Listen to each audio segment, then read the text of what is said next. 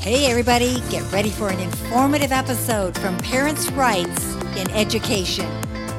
I'm Suzanne Gallagher and I'm looking forward to our time together. We stand and defend the fundamental rights of all parents to raise their children and firmly believe children belong to their families, not the state, not the teachers' union, or any other bureaucrat. I invite you to visit our website, parentsrightsined.org. Sign up to receive our news alerts. Like our Facebook page. Join or form a Parents' Rights in Education affiliate chapter. Making your voice heard is always easier with others.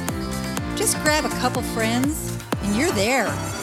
We will help with training, information, branding, and contact referrals. Let's start a Facebook group for you. Submit the chapter inquiry form on our website, parentsrightsined.org. Mask Mandates, Part 2. Subtitle, The Mouse That Roared. Mask, don't mask. That's the question. Do we mask or don't mask? Of course, we don't have forced mask mandates for public school children. It's simply not necessary. So if you're advocating for your child to not be mandated to wear a mask, we believe that you're doing the right thing, that you're standing up for your child. The second question that's come to our attention and is being discussed in social media to a great extent, and that is, do you send your child to school in defiance of school policy without a mask? Well, that's a good question. I believe that's up to the parents. That is up to parents to decide. Do we advocate that all parents send their children into school without a mask? Well, heavens no. If that's not something that you feel comfortable with, you don't think your children can handle, don't do it. Our attention was brought to a family in Illinois. Their 3 children attended school on the first day, and the way it was described was a mother in Williamson County, Illinois, shared a photo on social media of the first day of school. And all 3 of their children are holding suspension slips for not wearing a mask in school. So basically, those children were sent home. They were suspended from school. They're being denied their right to an education because they don't want to wear a mask. Not all children are capable of handling this, and it's certainly we as an organization are not advocating that you do it, guys. We encourage you to unenroll your children. Just unenroll them. If you do that, you will send a very strong message to the school system statewide that you are not going to tolerate the mandatory masking of your children. Either way you send this message is your choice. Isn't that what we're all about in this country? Doesn't the Constitution protect us from these forced tyrannical mandates that are being placed upon us in our local school districts and also by the state? Now, here's another interesting item we ran across in New Mexico. People send us these articles, and we love it when they do, because it just shows you that there is a huge pushback. You're not the only one. And, for a long time, public schools have gotten away with this by telling parents, you're the only one. Gee, Mrs. Smith, we haven't heard from any of the other parents. That is not the case now. And they know it. They're nervous. Truly. The administrations in every state in this country and including the National Education Association, they are worried that parents now know what's going on. And of course, I love hearing that. So here's this article about New Mexico School Board. They voted 5-0 to go against the governor's masking mandate despite threats of removal. Now, what's so significant about this is that truly local school districts do have power. They have the power to accept or reject these edicts by the state. State has been able to cause a lot of confusion and force school districts to do things they didn't want to do because because they've been intimidated. They've been intimidated by their state governments. But in fact, local school districts do have the power to make decisions about policy at the local level. That's hard for us to make happen when we don't have majorities on the boards. But in many, many school districts, the majority of board members are conservative. They do believe in local control, and they just up until now didn't know how to enforce it. They didn't know how to do it. They didn't know how to say it. They didn't know what to do. So this is the story. It's so cool, you guys. You're going to love this. The school board of Floyd Municipal Schools in New Mexico voted unanimously to reject the Democrat Governor Michelle Lujan Grisham's COVID-19 mandates for the next school year. Grisham's administration had previously threatened the Floyd School Board that refusing to follow requirements for schools would result in the termination of each school board member. Oh, they can't do that. Hey, they cannot force the termination of a school board member. These members have been duly elected by the citizens in that district. The Floyd board believes that the governor lacks the legal authority to make good on her threat. And they are exactly right. Now, here's the letter that the governor wrote to this school district. It just shows you how arrogant and tyrannical these governors are. The governor said, "Dear members of the board, it has come to the attention of the Public Education Department that on Monday, July 26, 2021, the Floyd School Board held a special meeting and approved the actions listed below. Masks are optional. Social distancing is optional, a teacher's choice. No MERV 13 filtering. Transportation will return to normal.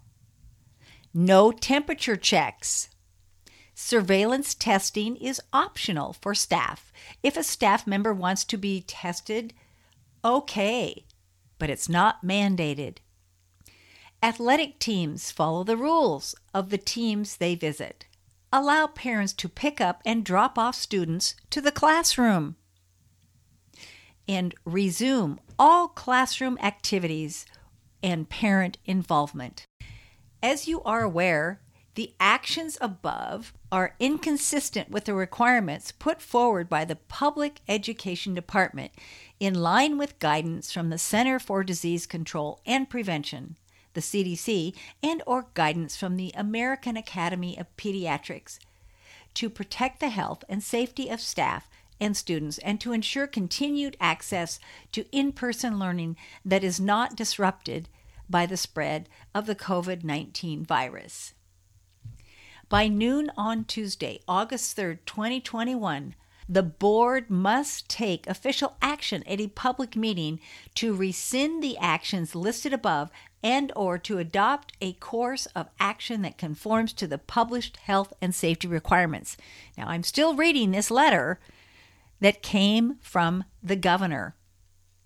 A failure, now here's where the threat comes in, a failure by the board to provide written confirmation of a vote rescinding the offending course of action and or adopting a course of action that conforms to the published health and safety requirements by noon on Tuesday, August 3rd, 2021, or any further violations of COVID safe practices could result in adverse licensure actions against licensed individuals, suspension of school board governance, and other applicable enforced actions.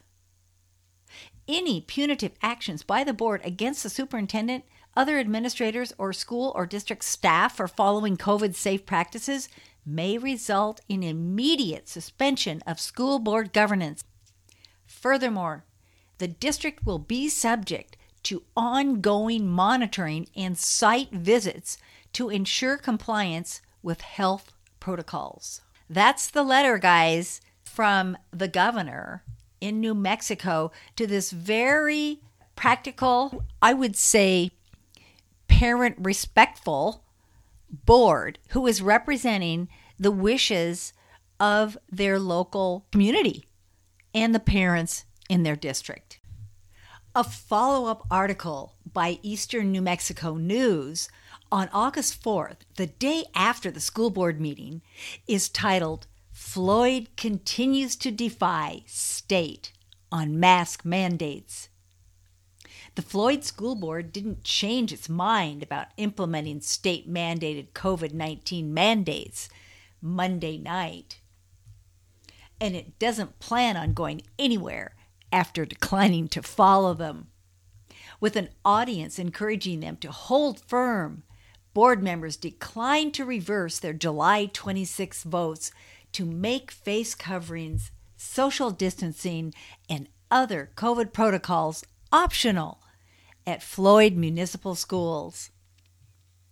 Instead, the board unanimously voted to place Superintendent Damon Terry on paid administrative leave pending further legal advice and send a letter to the Public Education Department arguing it had no right to remove board members as threatened by the department last week. Quote, "I believe tonight is a victory for the state of New Mexico," unquote, Board President Leon Null told the News following the meeting, which included a 30-minute public comment period and an hour-long executive session to discuss the matter with council. He added, "The board's purpose is to support education for the district students." Null did not elaborate on the reasons for placing Terry on leave, but said there was no disagreement between Terry and the board. When asked if the board put Terry on leave to protect him, Null said yes. Null declined to identify the board's counsel, but other board members confirmed counsel was recently retained for the issues at hand. Under Section 22-214 of New Mexico state statutes provided by the board prior to the meeting, the New Mexico Public Education Department, quote, "shall give written notification to a local school board, local superintendent, and school principal, as applicable, of any failure to meet requirements by any part of the school district under control of the local school board," unquote. The board has 30 days from receipt of the written notice to comply with the requirements. Education Secretary Ryan Stewart sent that notice on July 27th. Should the board fail to comply by August 26th, the statute allows the secretary, after consulting with the Public Education Commission, to suspend the board's authority and responsibility and have the Public Education Department act in lieu of the board. The process requires a public hearing at least 5 days prior to the final decision, and the board has the opportunity to appeal in district court. That process would fall to Kurt Steinhaus, who will take over as secretary August 20th. Current Secretary Ryan Stewart announced Thursday he planned to leave the post for family health matters. The PED provided the following statement from Stewart Tuesday afternoon in response to the meeting. Quote, "The Public Education Department leaders respect our school board members and the critical role they play. We sincerely believe they want the best for their students. In this instance, the state cannot permit a local board to knowingly put students, staff, and families in dangers by ignoring scientific and medical guidelines designed to mitigate the spread of COVID-19, which has already claimed the lives of over 4,000 New Mexicans. It is not our wish to be combative or punitive in the process. We must take all actions necessary to ensure that the proper safety measures are in place to stop school-based spread of the virus," unquote. This is why it is so important to know what our rights are, guys. The article goes on to paint a picture. About 100 audience members from Floyd and elsewhere encouraged board members to stand up against the PED, with many disputing the effectiveness of masks and recounting the emotional toll pandemic restrictions have caused to students, families, and staff. Fewer than a dozen of those in attendance were wearing masks. Quote, "I retired last year because of this," said Donna Tivis, a former teacher with the district. "You're losing teachers. You're losing students to Texas. I love this state, but I don't love what's going on." Angie Smith of Portales likened the battle to David and Goliath, noting that David wins. David always wins. Former Floyd Superintendent Paul Benoit said it would be important that Floyd did not stand alone on the matter, and other audience members encouraged the crowd to call the other 88 New Mexico school boards and encourage the same actions. "I hope you stick to your decisions," said Josh Parkin of Clovis, who has been an outspoken critic of PED actions at Clovis Municipal School Board meetings. "I hope that other schools notice and follow suit." Portales teacher Wade Fraze said he didn't plan to speak at the meeting, but said many educators are afraid to speak out under fear of retribution from the PED and Governor Michelle Grisham. "You shouldn't be afraid of the public education department," Fraze said. More than a dozen spoke at the meeting, all of them in support of the board's July 26 decisions. "Hold firm, we've got this," said Adam Burns. "They can't get rid of all of us." And that's right. They can't get rid of all of us, can they? There's something going on here, and it's very exciting. In smaller, more rural school districts, parents are rising up and they are saying, enough is enough. We are taking our school districts back. We're taking our schools back. Why are they so focused?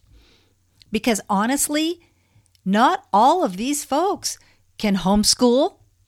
There are not enough private schools and charter schools to take all these kids in. They just can't do it. Practically speaking, it can't happen. In addition, local residents of small communities are realizing that not only have their schools been taken over by progressives, left-leaning, Marxist thinking individuals, but their city councils have as well. The city councils, the park and rec department, the water boards, you name it, all of these small local positions have been taken over by the other side. And we must stop it. We have to stop it. That means that no small job is unimportant. They're all important. In fact, I believe that the local jurisdictions are the most important jobs. And that includes school board. That includes the city council. That includes the water board. We need to have a new mindset. And that mindset must be do what the Constitution taught us. Be involved. Take a role in civic government. Take a role.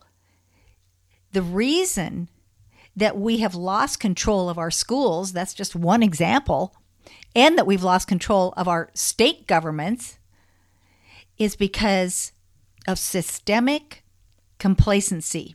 While we were taking a break, resting on our laurels, and just allowing things to, move on down the track, the other side took advantage of us. They swooped in. They ran for all these lower offices, and they won. And our side didn't even know who they were. Many of us voted for the leftist progressives that now rule over us. While our side took a back seat, went to our timeshares, worked hard, continued to build our businesses, create wealth, attain private property. The other side was raising our taxes taking more control over our private lives. I'm not pointing the finger at all of us, because many of us have been fighting for a long time. But the question has always been, in my mind, how bad does it have to get before we wake up? I think it's starting to happen. Thanks for listening. We'd love to have you join us. Please fill out the form on our website called Join Us. Oh, and one last thing. Would you be willing to support us financially? We are a 501c3 tax-deductible nonprofit organization. And that means that you can take a tax deduction for any amount you give. I encourage you to join the 12 by 12 Club. That's $12 a month for 12 months. If you do that, you will receive a complimentary parent guide as long as supplies last. Go to our website, parentsrightsined.org, and click on the donate button. Thanks so much for joining us and helping us do what we do here. This is Suzanne Gallagher, and this is Parents' Rights Now.